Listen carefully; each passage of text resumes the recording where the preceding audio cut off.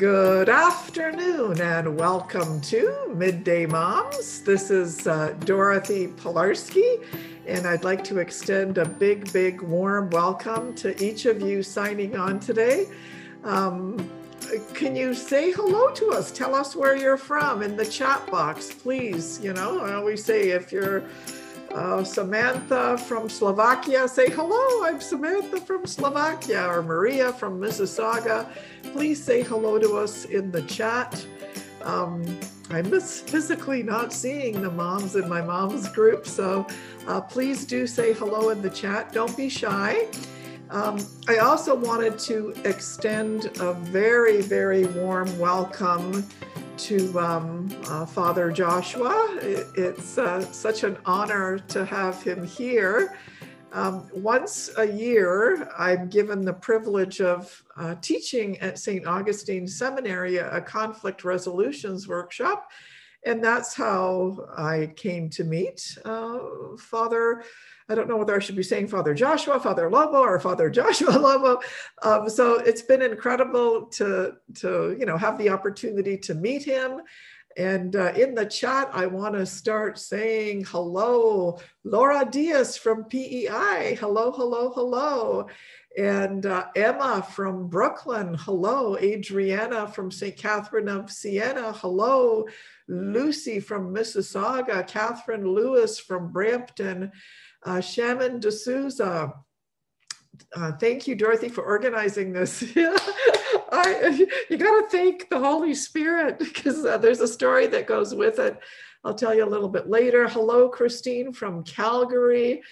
Greetings, Candia from Hamilton.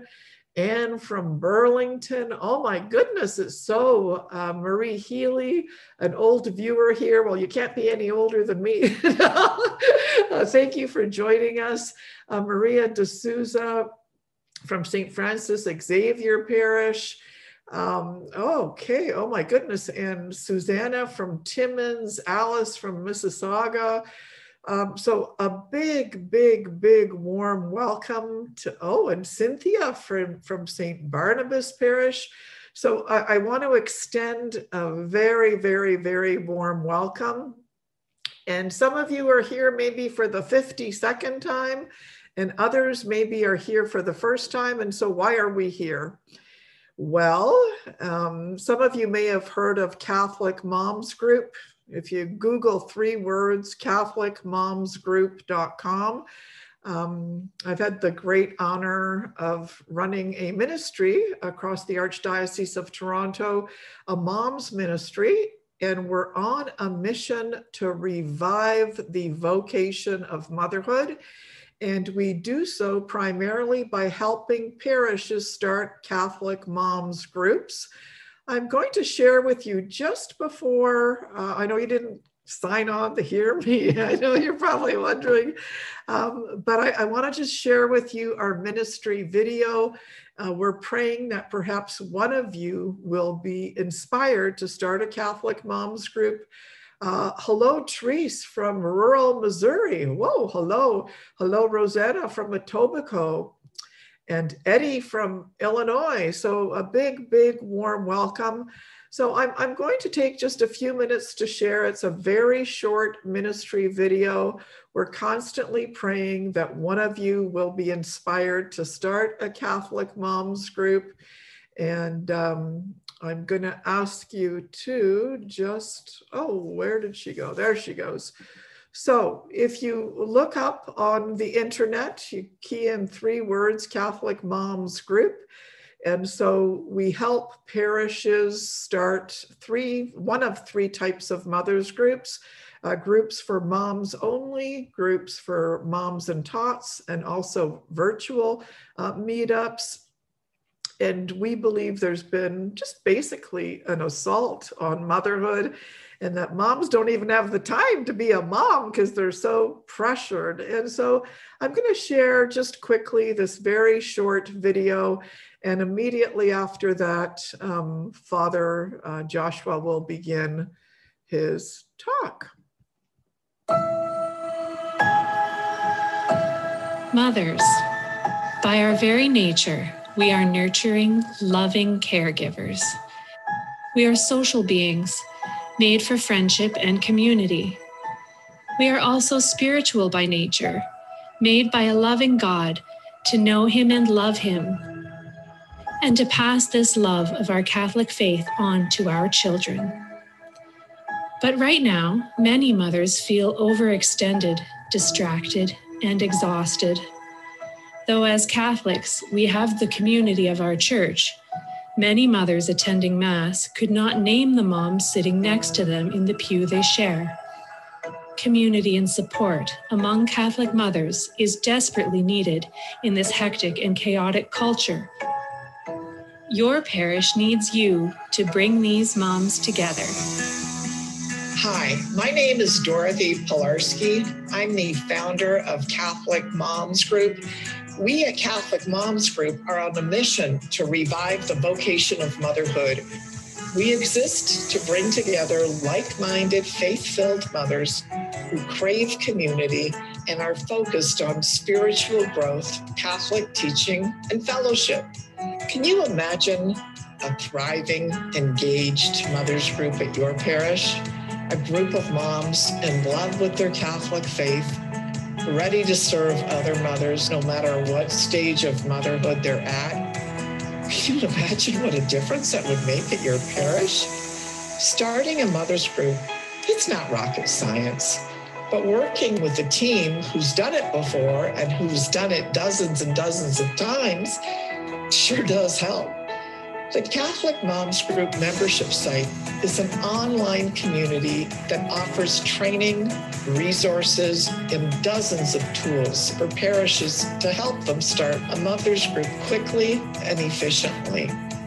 We're here to provide you with a clear path to launching a Catholic Moms Group at your parish. All of our materials are 100% Catholic. We have clearly laid out meetup plans for both moms groups and toddler groups. We are obedient to the magisterium of the Catholic Church. We have created dozens of tools that are going to save you time and energy. And besides that, we love our Blessed Mother. We constantly turn to her for her intercession. You can make a huge impact in your parish, so join us. We are revolutionizing the way parishes start mothers groups by providing parishes with a Catholic mothers group starter kit and by nourishing and training a community of Catholic mothers group leaders across the world. It's time to start a mothers group at your parish. Join us today.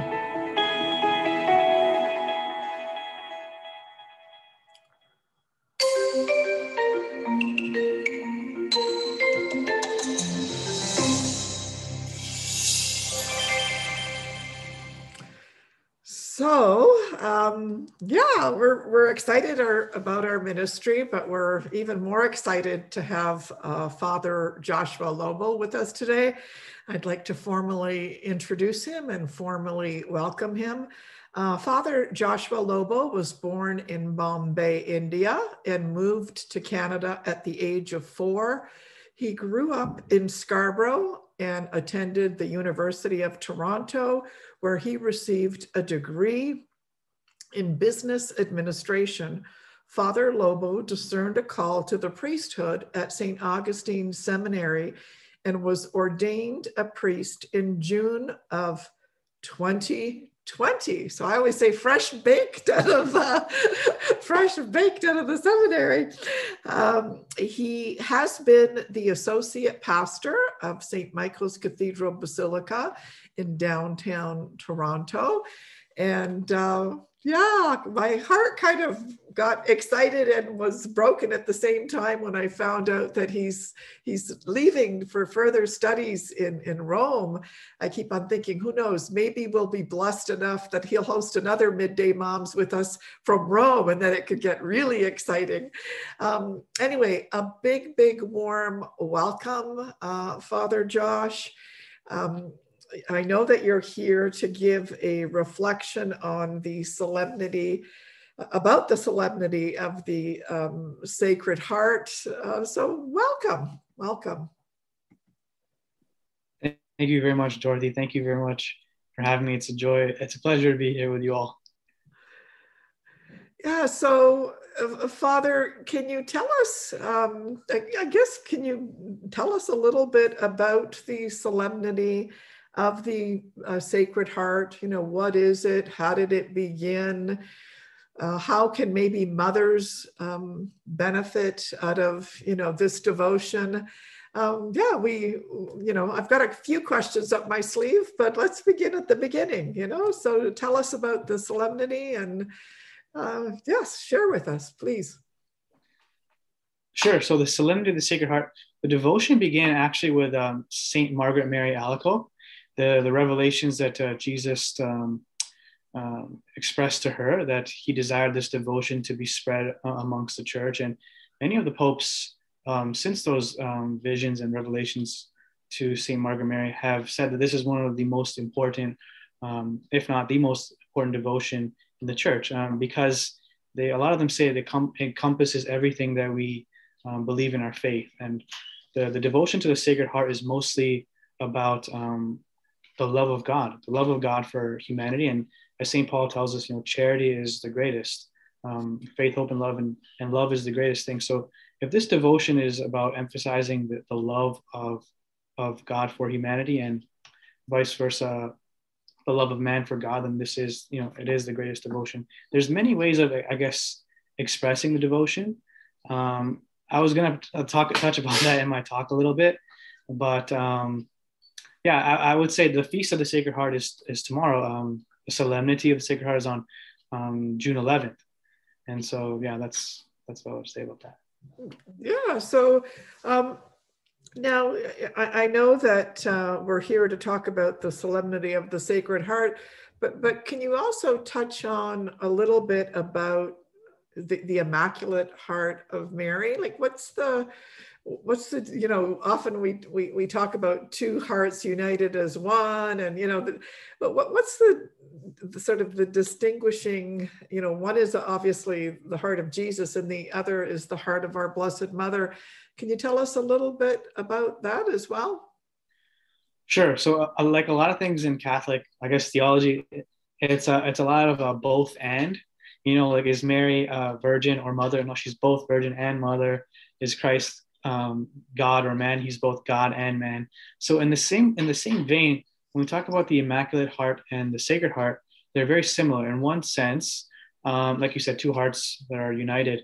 The flesh that our Lord took on is Mary's flesh. She was his mother. So in that sense, there's an incredible bond between the Sacred Heart and the Immaculate Heart. It's the same flesh, the flesh of Our Lady.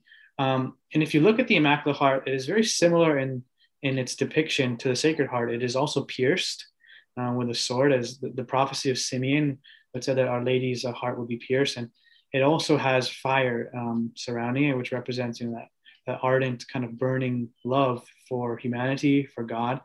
It has roses surrounding it, which is a little bit of a distinction. So that's kind of one of the beautiful things I would, about being a Catholic, about hopefully one day we are all saints, that unity amongst us, the unity between the Sacred Heart and the Immaculate Heart, does not mean uniformity, that they're very similar, but they're distinct. That's what happens when we follow God and we discover our vocations and we grow in holiness.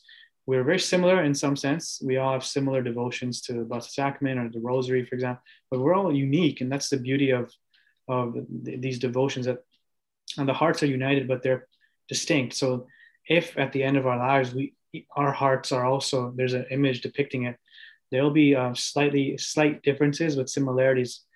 The key difference, I would say, between the heart of Jesus and the heart of Mary's heart is the heart of a mother.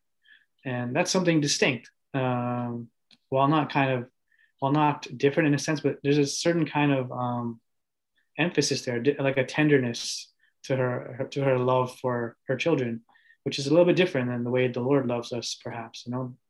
So that's what I would say. It's the heart of a mother. Yeah, and so before also you begin your talk, I was wondering if I could just, because we all are here, most of us are mothers. Could you tell us maybe a little bit about your own mom and how she affected your vocation and how she affected your life, and maybe a word or two of an encouragement to the role of a mom? Oh, my mother is like wonderful. She's like, I guess my first love in one sense. Like, I have a real deep bond with my mom. Like, the thing that's coming to my mind to share is there was a time in my life earlier, my younger life, where I didn't believe that God could love me. I don't know. There was just some block there. I didn't think God could love me. But the only glimmer of hope I had was the way in which I saw my mother love me. I noticed it, as kids, you are kind of a little bit dense, maybe you're not really focusing too much. But even then, despite that, some grace was given to notice, how much she, gives her life for me. And I'll share this kind of embarrassing story now, but I call it like the magical lunchbox. Like every day I would wake up, this is in university when I would have different hours because I have classes at night and stuff. Every day I woke up and there was like a beautiful like meal prepared and sitting on my desk. And that was my mother, making and not like a haphazard. It was a beautiful meal every day, just there ready for me. So anyway, the glimmer of hope I had when I didn't believe that God loved me was that look at the way my mom loves me. And I think if she can, in all her imperfections and whatever, could love me like this, then a perfect God, who I did believe existed at the time, then how much more must he love me too? So she was like a wonderful, and it is to this day, a wonderful instrument of God's love for me. And I know my mother would take a bullet for me and worse. I know that. And she has this kind of fierce love for me. She always tells me as a kid, like when I was young, I was a premature baby, so kind of tiny, that nobody was allowed to touch me or go near me. She protected me like I don't know, like a mother lion or something. Nobody was allowed close to me. Like that kind of, that's the kind of relationship I have with my mom. And, she was strict at times, but she was also tender, and she listened to me when I needed to be listened to, and she guided me when I needed to be. But yeah, she gave her life for me. Like, and I don't mean in like one act of great heroic kind of love, but in the daily acts of love that nobody notices, that I didn't even notice. I was so like there was ingratitude in my heart. But yeah, she loved me, and she made me believe that God could love me too. That's so beautiful. You're gonna have me in tears pretty soon. I've got a lot more questions, but I'm kind of nervous if I keep on going with my questions, we might not get to your talk. So I'm going to no. And I won't like it would be interesting to talk about what are some of the things that your mom did to foster this beautiful love. Like, yes, cooking the meals, and I'm not going to ask you to answer that right now, but I do think that moms have kind of we're so busy in this day and age, and sometimes we're so busy that I always say, you're too busy when you don't have time to dispense those acts of love, right? So, but that's a conversation for another time. So I'd like to invite you to share your reflection on the Sacred Heart, and then if we have time, I might sneak in a couple of questions at the end. But so please share your reflection. Sure. If I may, actually, would I be able to touch upon that question about the mother's Sure. love? Sure. Yeah. Something came to my mind to share is that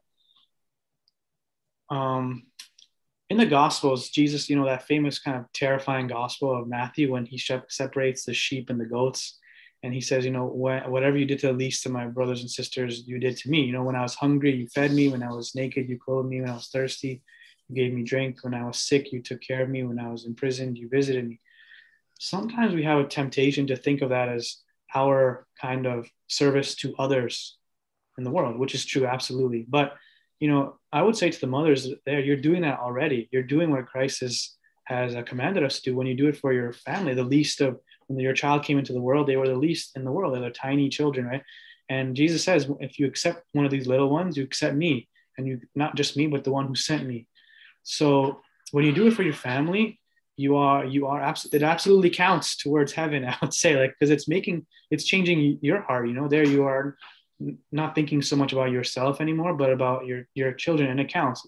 Sometimes we think, oh, it doesn't count because it's just for my family, but no, God in his brilliance has built into our vocations the means by which we are made holy. So in serving your family in these small ways, giving them food, drink, clothing them, visiting them when they're imprisoned, all the various ways kids can be imprisoned these days, or taking care of them when they're sick, it counts. And when you do it for your family, you do it for Jesus, and he sees it, he's pleased with it, and it's the way that we are made holy. And I would also say, like, the temptation in the world, to seek kind of worldly glory. I would say there's nothing like God entrusts to us. He has entrusted to us the world. We're the lords of creation, in a sense, the stewards of creation. That's why Adam was given dominion.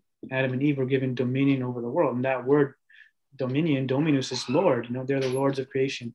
But the greatest thing that God entrusts each of us with is people. He's entrusted me a parish, St. Michael's Cathedral, Basilica, and all the people. And he is entrusted to mothers, children, father, and their fathers' children. That is the greatest thing that God can entrust us with, because all these other things are passing, but your children have immortal souls that will live forever. They are greater than anything possibly we can accomplish. Like, the raising of these children in the faith and taking care of them is greater than anything else we can accomplish in the world, because they have an eternal destiny to be with God forever.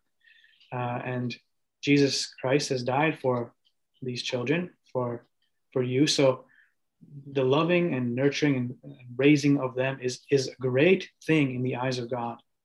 And Jesus says, if you want to be great in the kingdom of heaven, you must be a servant. You must be the servant of all. And mothers are, I don't mean this in a, maybe to us it sounds derogatory, but a servant in Christ's eyes is the greatest thing. And the mothers serve, period. That's what they do with their days. So yeah, just to encourage you, as mothers, huge role and huge task has been entrusted to you. So, but God is there with you to be with you as you live out that vocation. And I would ask, Father, if you could just, when you're in Rome, just to keep our ministry in your prayers, because, this is what we're trying to do. We're trying to sort of raise, not that we can raise the dignity of motherhood. Motherhood is already raised. The dignity of motherhood is already raised. But it's almost as if, the vocational call of being a mom has been obliterated, by our culture. And it's, the situation is very complex, and it's not easy, to talk about. And, I get accused of all sorts of things, but I often say that, you want to live your vocation as a mother with your, like memento mori, like think about the moment of your death, right? That when you look back on the type of mother that you were, will you pass away with a clear conscience, right? Because I always say that, we were given these precious gifts. And I know that we don't like to talk about the duties associated with motherhood, because duties almost, but I always say we have duties as a citizen, we have duties as an employee, but yet we don't want to talk about, maybe these things that, and that God maybe expects of us. And I don't know that, sometimes people say that, motherhood is a sacrifice. And I don't know, I guess because I got married so late and I didn't see it as a sacrifice. I just thought like, wow, this is not a sacrifice. Hopping on a plane and delivering corporate seminars, that was a sacrifice to me, co-creating humanity. It just was like so exhilarating. So I would ask you that you just keep our ministry in your prayers. So thank you. So let's just begin wherever you want to begin, and let's hear a little bit about the solemnity. Sure. So today I want to talk about the Sacred Heart of Jesus, and that beautiful letter, the pastoral letter written by Cardinal Collins, Heart Speaks to Heart. I plan to read it in chunks, just little by little every day. But I started and I finished it in one sitting. So that's the first kind of resource I would share with everyone. Cardinal Collins' pastoral letter on the Sacred Heart, which is available on the Archdiocesan website. It's a fantastic, it's a beautiful letter, very profound, but very simple and practical as well. And one more resource I will share with you is St. Augustine Seminary is currently doing a novena, 9 days of talks leading up to the Feast of the Sacred Heart, which is tomorrow, the Solemnity of the Sacred Heart. So that's also on the seminary's website, St. Augustine Seminary, on their YouTube page. So I guess this is day 8 right now. So, but there have been videos up until every day up until now. So I highly recommend those. Those are fantastic from the professors at the seminary. But in Cardinal Collins's letter, in his pastoral letter, there was one thing that struck my mind, which I want to begin with. It. He said that, we are sensible people. He means like, yeah, we have a good heads about us, but he means like literally we engage the world with our senses, with our eyes, with our smell, with our taste, touch. And so this is why part of the reason he says that the Sacred Heart is a beautiful devotion, because there's an image of it that we can see. That's why I just want to break down the image of the Sacred Heart. This is actually my prayer card, which I made last year as a priest. Very providential. There is the Sacred Heart of Jesus. So I actually would pick this prayer card because I want people to have a devotion to the face of Christ, just to see his humanity there. But at the same time, I thought, the Sacred Heart is there as well. And in the letter, Cardinal Collins says that, just by looking at that image of the Sacred Heart and meditating on each of the aspects of it, that is like thinking about it, kind of chewing on each aspect of it, we come to discover kind of what authentic love is, because perhaps the word love has been, I guess, misused or skewed in our world, but looking at the Sacred Heart gives us the authentic vision of love. And so it reveals to us the truth about God's love for us and our response. And I want to begin there with God's love for us. As St. John says, it's not that we loved God, but that God loved us first. So I always like to point people back to that. First, we have to experience God's love before we can go out into the world and give it to others. And that's the beautiful connection in the Sacred Heart. Okay, here's what I mean. The Sacred Heart is a human heart, because Christ is like us in all things. St. Paul tells us he's like us in all things except sin. So the Sacred Heart is a human heart. It is like our heart in all things, but it also contains within it divine love, God's divine love. So as it's a beautiful meeting between the humanity and divinity of Christ. And where does that meet? It's in his Sacred Heart. It's a human heart filled with divine love for us, the infinite love of God. And that's the first real point I want to make, a human heart with divine love. And what can we tell about the love of God based on the image of the Sacred Heart? Well, first I will say that, God wants his heart to be known by us. It's not just a mystery, that he wants us to be able to go into that mystery. For one, the heart is pierced. It's open. Therefore, it's a sign to us, because it's a sensible heart, like I said, we can see it. It's a sign to us that he wants his heart to be known, deeply known by each and every one of us. It's open. He said, Thomas, put your hand in my side, do not doubt, but believe. So we're called to enter into a relationship with God's heart, with the Sacred Heart. I want to just break down the various elements of the Sacred Heart so that we can understand the truth of God's love and not the many lies that we may have come to believe. Just as I shared earlier, there are lots of lies that I believed about God's love for me, which kind of were broken down because of how I saw my mother love me. But when we look at the Sacred Heart, we see the truth about God's love for us. For one, the love of Jesus, there's the cross there. And if you see the image of the Sacred Heart, there's a cross. And I kind of look at the cross as definitely absolutely suffering, but I see it as Jesus' submission to the will of God. That was God's will, God the Father's will for his son to suffer and die.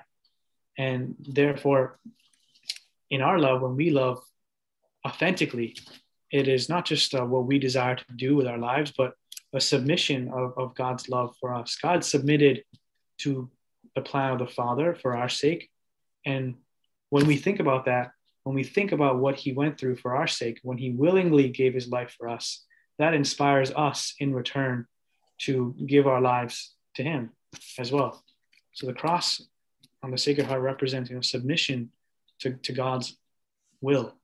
As Jesus says, not everyone who says to me, Lord, Lord, will enter the kingdom, but only those who do the will of my Father. So God's will is everything in our lives. That's what we're called to do every day in the small ways. Secondly, there is a crown of thorns that surrounds the heart. There's, as someone I know once said to me, somebody's always piercing the heart of God. There's God's heart is vulnerable. As Jesus in the image here, he's holding his heart. You hear like people who wear their hearts on their sleeves, they're very vulnerable. Well, Jesus is holding his heart out open to us. His love is very, very, very vulnerable. If you think about what he went through in his passion, that was him giving himself completely. Whatever you want to do to me, do. I'm going to love you no matter what. But his love for us is a very vulnerable love. One of the ways we know this is that God didn't need our love. He doesn't need our love in that sense, okay? Let me make a distinction, because God is a trinity of persons, Father, Son, and Holy Spirit, a communion of love, and they love each other perfectly. The Father gives everything to the Son gives everything to the Father, perfect love, and then the Holy Spirit is that bond of unity between them. But God chose to need our love. God chose to be vulnerable when he became man. And that's what the Sacred Heart represents, vulnerability. If you think of your own hearts, especially as mothers, the love of one of your children, for example, doesn't substitute for the love of another child. If there's like a tension in one of your relationships with your children, all the love from the one doesn't kind of satiate that desire to be in love with a relationship of love with your other children. Am I right in that regard, Dorothy? Yes, no, absolutely. In the same way, when Jesus on the cross, is hanging there on the cross, and he says, I thirst. Mother Teresa received that kind of inner kind of locution and idea that he's not thirsting for water. This is Jesus who spent 40 days in the desert without water. So it's not just water that he's thirsting for, although I'm sure he was, parched for thirst, but he's thirsting for your love. As when he became vulnerable to receive it, when he took on a human heart. So the heart of Jesus is pierced with suffering, pierced out of love for you, and it is a vulnerable heart. It is a heart, because I said it's pierced, it's open for the treasures of love within it to be flowing outwards. It's a pierced heart, as we hear in the gospel. The heart of Jesus was pierced by the soldier on the lance, with a lance, and outflowed blood and water, which actually is a representation of the sacraments, the waters of baptism, the blood of the Eucharist, of the precious blood of Christ, which we celebrate at Mass. So it is the font of all grace. If there's any grace that you desire to receive in your life, you can ask of it from God's own heart. That's the source of all grace, his heart, which is open and pierced so that it may flow out to us. It's not a heart that ever beats for itself. It's a heart that always has never beat for itself. It's a heart that always beats for others. This is what we're called to emulate in our lives, and never to think about ourselves, but only to think of others.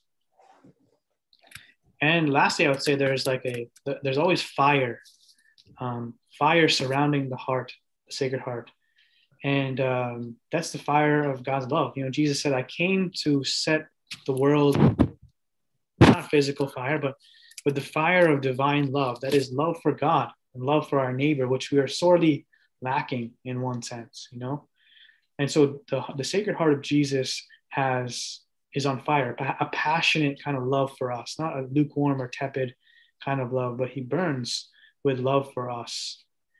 And yeah, that's great news for us. It's a passionate love for us that is constantly pursuing us. And all these things we see just in the image there of the Sacred Heart, the cross, the thorns, the pierced side of the heart, and the fire. So we can spend hours and hours and hours meditating upon the Sacred Heart and taking an image such as this one. And I like personally praying with images. Just closing my eyes and imagining the heart. Sometimes I just like to sit there and imagine it beating. It's alive. God is alive. Lest we forget that He is living. So His heart is beating. And something in Cardinal Collins's letter struck my attention. He said there's a warmth to the Sacred Heart. And sometimes I like to use experiences I've had in other venues or areas of my life and apply it to my prayer. So I know the experience of sitting in front of a campfire and the warmth that feels. Some of my meditations would be just me sitting in front of the Sacred Heart and trying to imagine that warmth. That is, and then I say, melt that, those icy parts of my heart. Just that can be great prayer. And just sitting in front of the image of the Sacred Heart, imagining its warmth that is emanating towards you, the love that God that has for you. And like I said, it's not that we love God, but that He loved us first. And so when we spend time praying, when we spend time meditating on the Sacred Heart, God pours His love into us. And then we go out and pour and give that love to others. Otherwise, we're giving of ourselves, and people don't need more of us in one sense. Yeah, only bad things come when I give of myself in one sense. They need God's love. That's what they deserve in one sense. So when we open our hearts to receive God's love in prayer, and He pours it freely, then He gives us the strength and the love with which to love others. This is very important news for you as mothers. This is how you love your family and your children, not with your own love, but with God's very own divine love. When you spend your time in prayer and you ask with just hands open, saying, Lord, I abandon myself completely to you in this time of prayer. Fill me with your love. Give me the grace to go out and love others just as you love me. So first we experience God's love for us, and then we go out and share that love with others. And this is the secret of the Sacred Heart is God desires to transform our hearts. As Cardinal Collins' letter says, heart speaks to heart. Heart speaks to heart. That was the motto of Cardinal Newman, cor ad cor loquitur in Latin, which means heart speaks to heart. And not only that, Jesus' heart, He transforms our heart with His love as we begin to experience His love and His mercy for us. So I also want to talk a little bit about the Sacred Heart and divine mercy, because there's a great link between these two devotions, and as St. Faustina says, "Oh, blood and water, which gush forth from the heart of Jesus as a fountain of mercy for us, I trust in you." One thing that really struck me, there's a book that I read called Consoling the Heart of Jesus by Father Michael Gately. I don't know if you've heard of it, Dorothy, or if anyone's heard of it. It's a fantastic book. And what Father Gately says in this book is that what hurts the heart of Jesus, the human heart, the divine heart of Jesus, what hurts His heart is not so much our sins. Sometimes we think it's our sins that ache, that offend God and hurt His heart.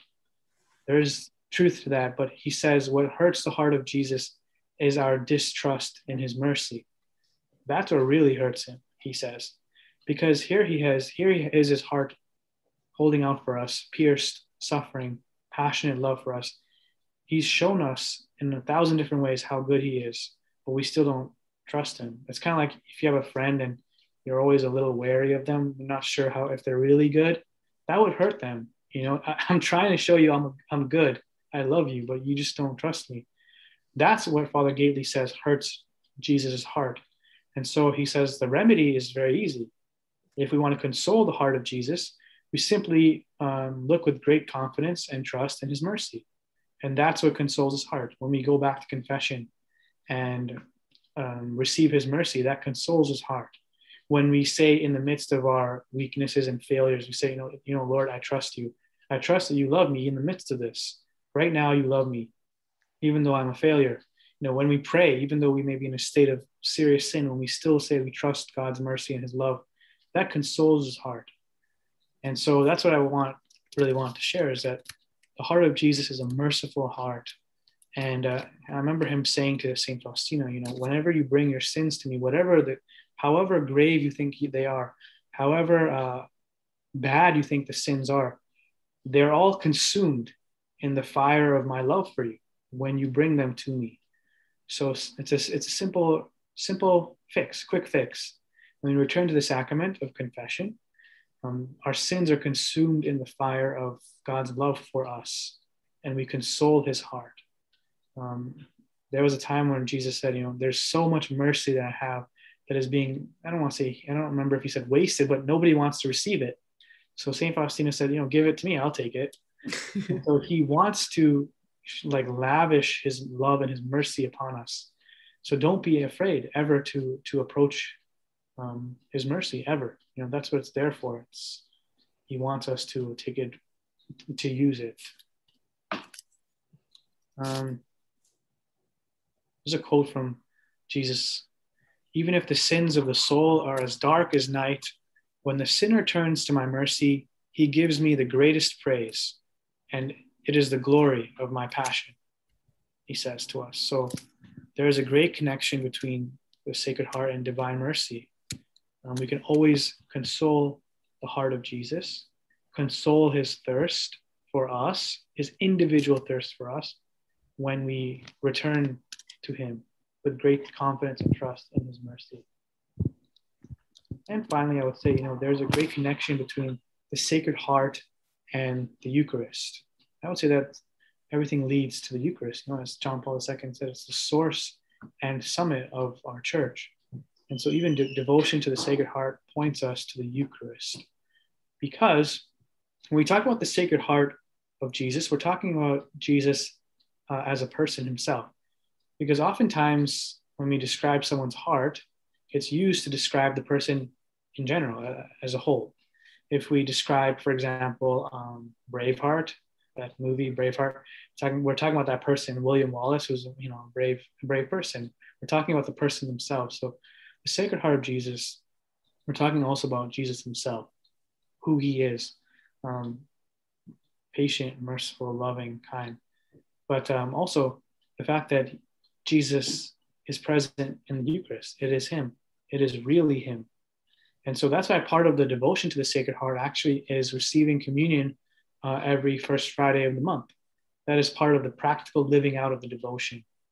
So just to be just a summary of a practical living out of this devotion to the Sacred Heart is, as St. Margaret Mary Alacoque did, is on Thursday nights for 1 hour, she would meditate on the Passion of Christ. She would spend a holy hour with Jesus on Thursdays, every Thursday, at his request, to accompany him as his heart was in anguish during his passion, during those hours in Gethsemane. It's also to celebrate the Feast of the Sacred Heart, which tomorrow we celebrate, and our churches are open on that feast day. Very providential. God is working there to celebrate the Feast of the Sacred Heart, to receive communion on every first Friday of the month. That's practically a way of living out that devotion, in addition to, as I mentioned, praying to the Sacred Heart, allowing the Sacred Heart to pour his love and mercy into your own hearts. So these are just some of the ways we can practically live out that devotion, as well as the litany of the Sacred Heart, which I think as a way of ending my little talk here, I will perhaps pray the litany of the Sacred Heart, if that's okay. Sure. So it's, if you can respond, Dorothy, it's just, Lord, have mercy on us. Okay. So, Lord, have mercy. Lord, have mercy on us. Christ, have mercy. Lord, have mercy. Lord, have mercy. Lord, have mercy. Christ, hear us. Christ, Lord, graciously hear us. And now, after this, the response is, have mercy on us. Okay. God, the Father of heaven.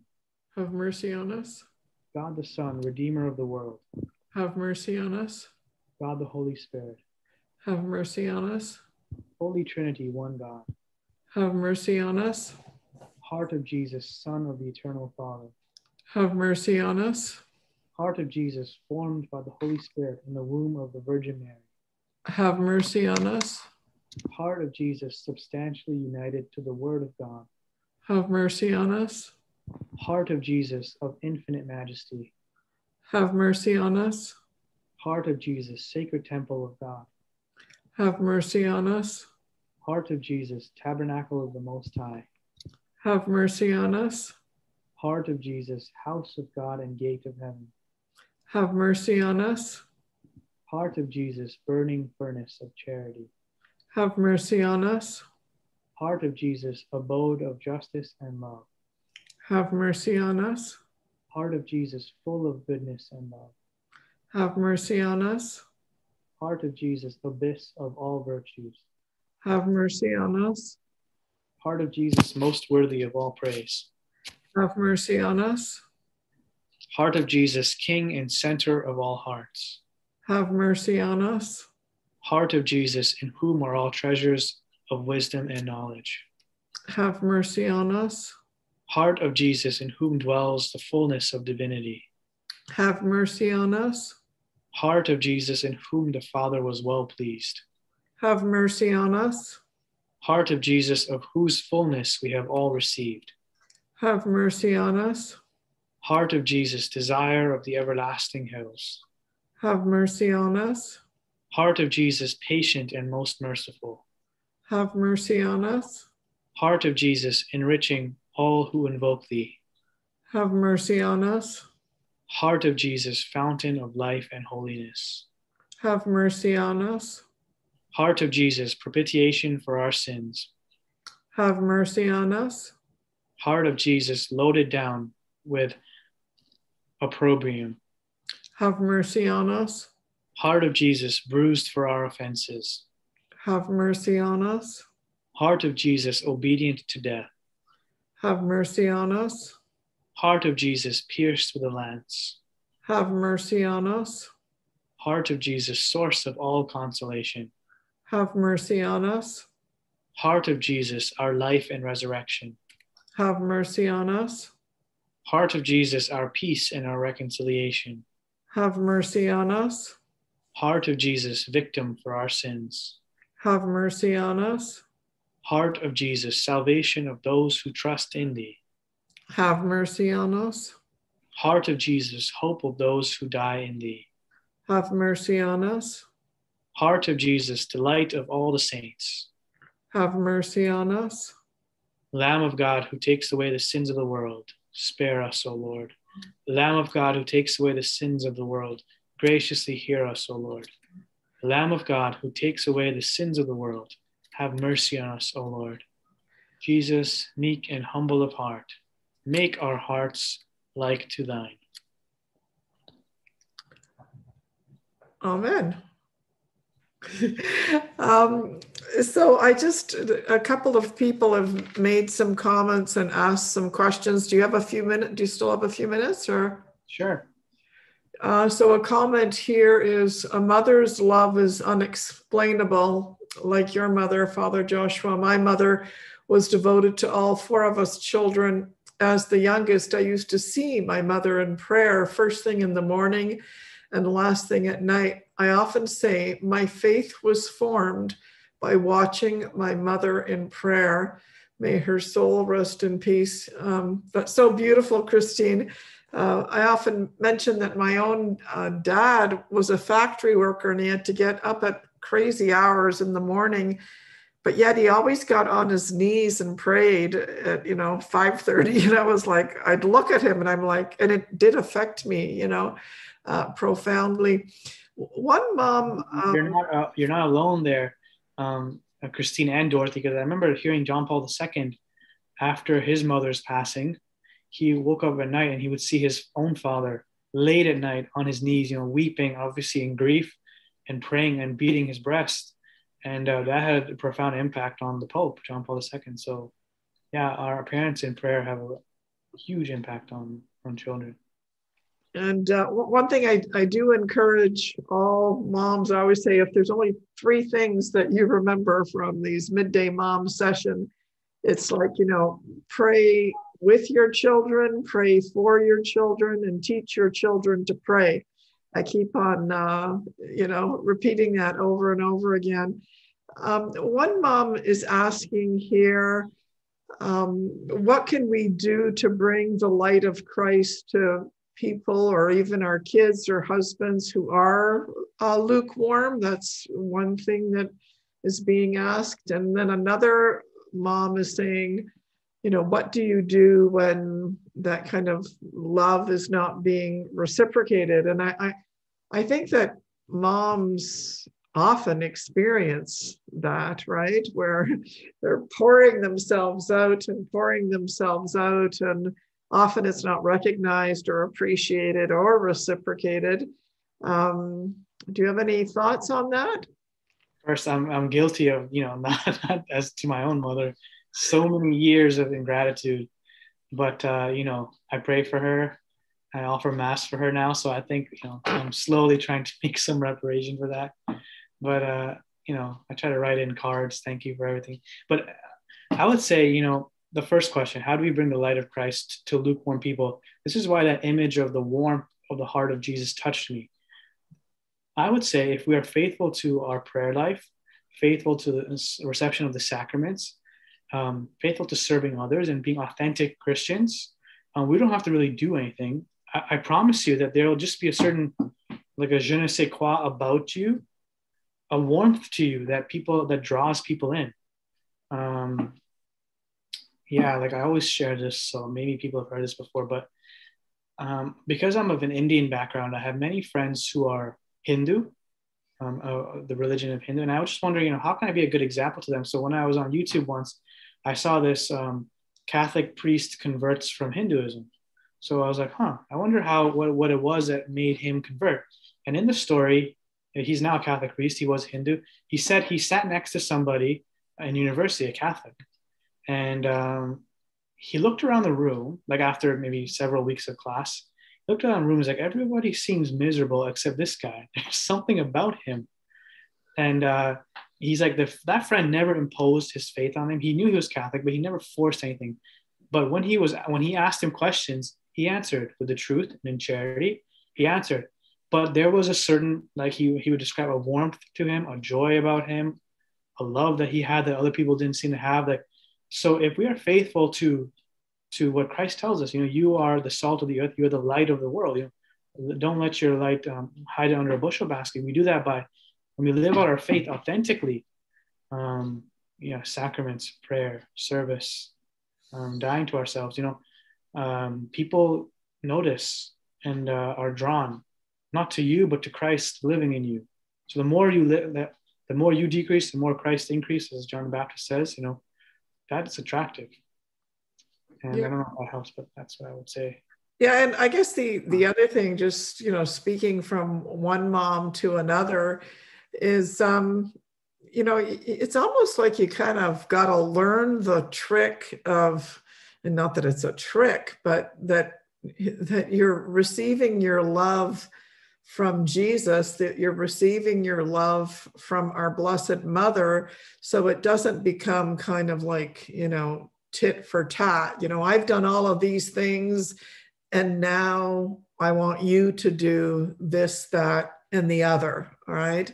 Because that's a real temptation. I think a lot of moms have they're tempted, kind of like the martyr syndrome. And so then you're not really doing things out of pure love. You're doing them as, almost like with an ulterior motive. I know, X number of years ago, and I won't get into any details, but I think all of us have gone through trials in our marriages, right? And I remember I'm like, the last thing I feel like doing is cooking dinner and I was like, I remembered my mother's words, and she said, when you're making your dinner for your husband, when you're making your dinner for your kids, just imagine really that you're making it for Jesus. So no matter whatever trial you're going through in your marriage or with your kids, you might have to say to yourself, okay, this is tough, but Lord, I'm making this meal for you. I know for a lot of people too, COVID has really been very difficult because we haven't had the sacraments and we haven't had the Eucharist, and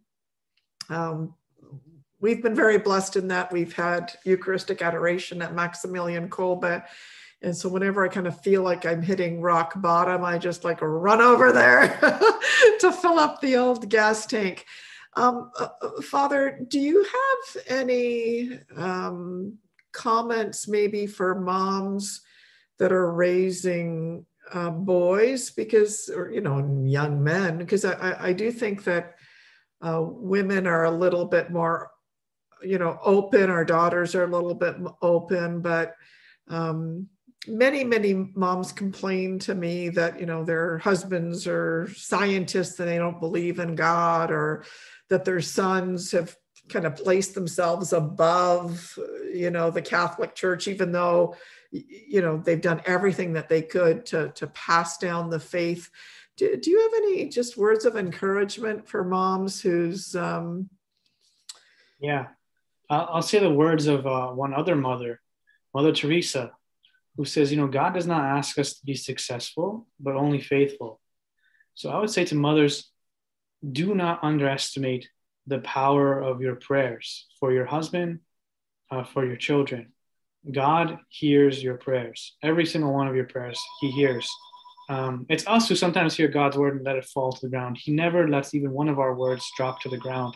He hears all our prayers, and he will answer them in his time, not in your time, in our time. I think St. Monica is a great inspiration for us, for she prayed constantly for her son Augustine. She didn't give up. So you be a good witness to them of the faith, you know, and by living out your faith with charity, with joy, but pray. And and be faithful to that prayer. Don't worry about the success right now, and always invite. You can gently invite them. That's the part I was mentioning about vulnerability. You know, it is kind of vulnerable to invite people to things because they could reject you. Nobody likes the feeling of rejection, but Jesus knows that the pain of rejection. Nobody has been rejected more than he has, during his passion, during his earthly life, and continuously since then. So he is always being rejected.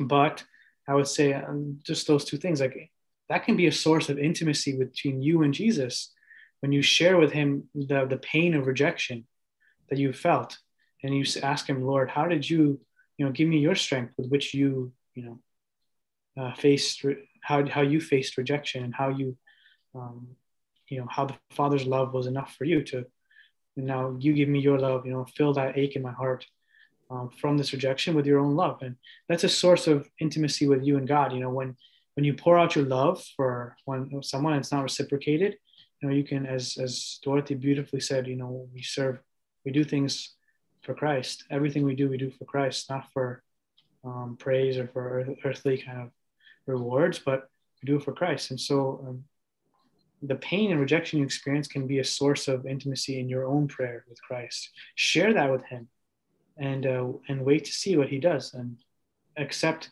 what he receives, accept what he gives to you, receive what he gives to you. And yeah, but be faithful to your prayers, and God hears, and he will act in his time. I wanted to mention, I've been watching the YouTube videos from, you know, the St. Augustine Seminary, and yesterday Father Skabinski so beautifully reflected on Sister Faustina, in that whenever she kind of felt like she was just, you know, spent, that she would run to Jesus like a little child and sort of, okay, I'm spent. And that catapulted me to get my butt out and go to Eucharistic adoration, because lately I've just been feeling like, you know, and I thought, when's the last time you went to Eucharistic adoration, Pilarski? Come on, right? Because just the temptation to live in fear of Corona and everything. So I was really grateful for Father Skabinski's reflection, because it got me to Eucharistic adoration this morning. I want to sort of shout out, because it's time for us to kind of wrap up, and I wanted to shout out to all the moms. You know, some of you I know are really active in the chat, and some of you love it, and then others are kind of sitting in the sidelines. But I want to just shout out to all of you and ask each and every one of you, and I don't usually do this, but sometimes God calls me to these things, can you please pray a rosary today for Father Josh and for his mom, like before midnight tonight. I'm going to ask each of you to pray a rosary for Father Josh, half of it for him and then the other half for his mom. Father Josh is off to Rome. And I was just saying to him before we started that, that as a mom, my heart would be it would be thrilled that my son was going to Rome, but it would be also in agony at the same time, So I'm going to ask each of you to pray a rosary. And if you can't do a full rosary, you can do a decade. And if you can't do a decade, surely you can do 3 Hail Marys. But I'm committing to praying a full rosary. So I'm hoping that some of you can. Let's not forget, part of our ministry also involves mothering our priests, because in your own parish, you might have a priest that is from Africa, or you might have a priest that is from Slovenia, and they need our love, right? And so go easy on them when the churches open up, and just send them some love. So Father, can you maybe say a closing prayer for us? Sure, I'd love to. In the name of the Father, and of the Son, and of the Holy Spirit. Amen. Good and gracious God, we thank you for this time together. We thank you for the gift of this day, for the vocations to which you have called us. We thank you, Lord. We ask you to constantly be working, Lord, to draw out love from our hearts, to turn our hearts of stone into hearts of flesh. And just as your sacred heart beats for others, Lord, help our hearts to beat for others. Help us to imitate the love in your sacred heart. We ask you, Lord, now to pour into our hearts your love, that we may love our families, our friends, everyone we encounter with your divine love. We ask for the intercession of the Holy Family of Our Lady and Saint Joseph to teach us to love Jesus just as they loved him, and to give us the strength to carry our cross and follow him every day. We now pray together the prayer of Our Lady. Hail Mary, full of grace, the Lord is with thee. Blessed art thou amongst women, and blessed is the fruit of thy womb, Jesus. Holy Mary, Mother of God, pray for us sinners, now and at the hour of our death. Amen. I'll give you a blessing too. The Lord be with you. And also with you. And may Almighty God bless you, the Father and the Son and the Holy Spirit. Amen. Amen. Go in peace. Thank you, Father. I don't want to let you go. This is such a beautiful, beautiful time. And, I would ask that once you get settled into Rome, that you don't forget about us, and that, we had Father Michael Pace share a reflection on St. Don Bosco's mom all the way from Italy, and it was just such a real treat. No problem. You have my email, so anytime you just send me an email. Yeah, no,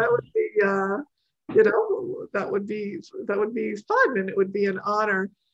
So I just wanted to thank each and every one of you for joining us today. I beg you for your continued prayers, because if you think trying to revive the vocation of motherhood is easy, it's not. Sometimes I wonder if am I doing anything at all. Please know that every email that you send is just really, really, really, it means a lot, because sometimes, just send us emails. Let us know what you're thinking. If you have any comments, to Father Josh, send me the email. I'll forward it to him. We need to be encouraged, right? We need your encouragement, and we need your prayers. So I beg you, send us emails. I'll forward them on, and send us prayers specifically for Father Josh and his mom. And you could say a prayer for his dad too, you know. I just, anyway, so thank you very much, Father Josh. Thank you for today. Oh boy, I got a raised hand here. No, I think we're done. Okay, so thank you, everybody, and we'll see all of you next week. And Father, please know that you'll be in our prayers. That was a very inspiring and beautiful prayer experience. Thank you, Father, and thank you, Dorothy. I will definitely pray the rosary today for Father and his family. So yeah, you're going to get a whole bunch of prayers coming your way. Please know that you're loved. Thank you for devoting your life for the salvation of souls. And I'm not going to stop praying for you because our world needs good priests, and you're definitely one of them. So thank you. Thank you, Father. So some of you have heard me sing before. I'm so glad we had this time together just to have a laugh and pray a prayer. Seems we just started, and before you know it, comes a time we have to say so long. Goodbye, everybody. Goodbye. Thank you, Father. Thank you so much. Thank you. And give your mom a great big hug from all of us, okay? Give her a big hug from us. Thank you. Thank you for everything you do. God bless you. Okay, thank you. Oh, there's a couple of them. God bless. Love you. Okay, I love you guys too. Okay, take care, everybody. And tomorrow, remember our talk today. Okay, take care. Bye-bye.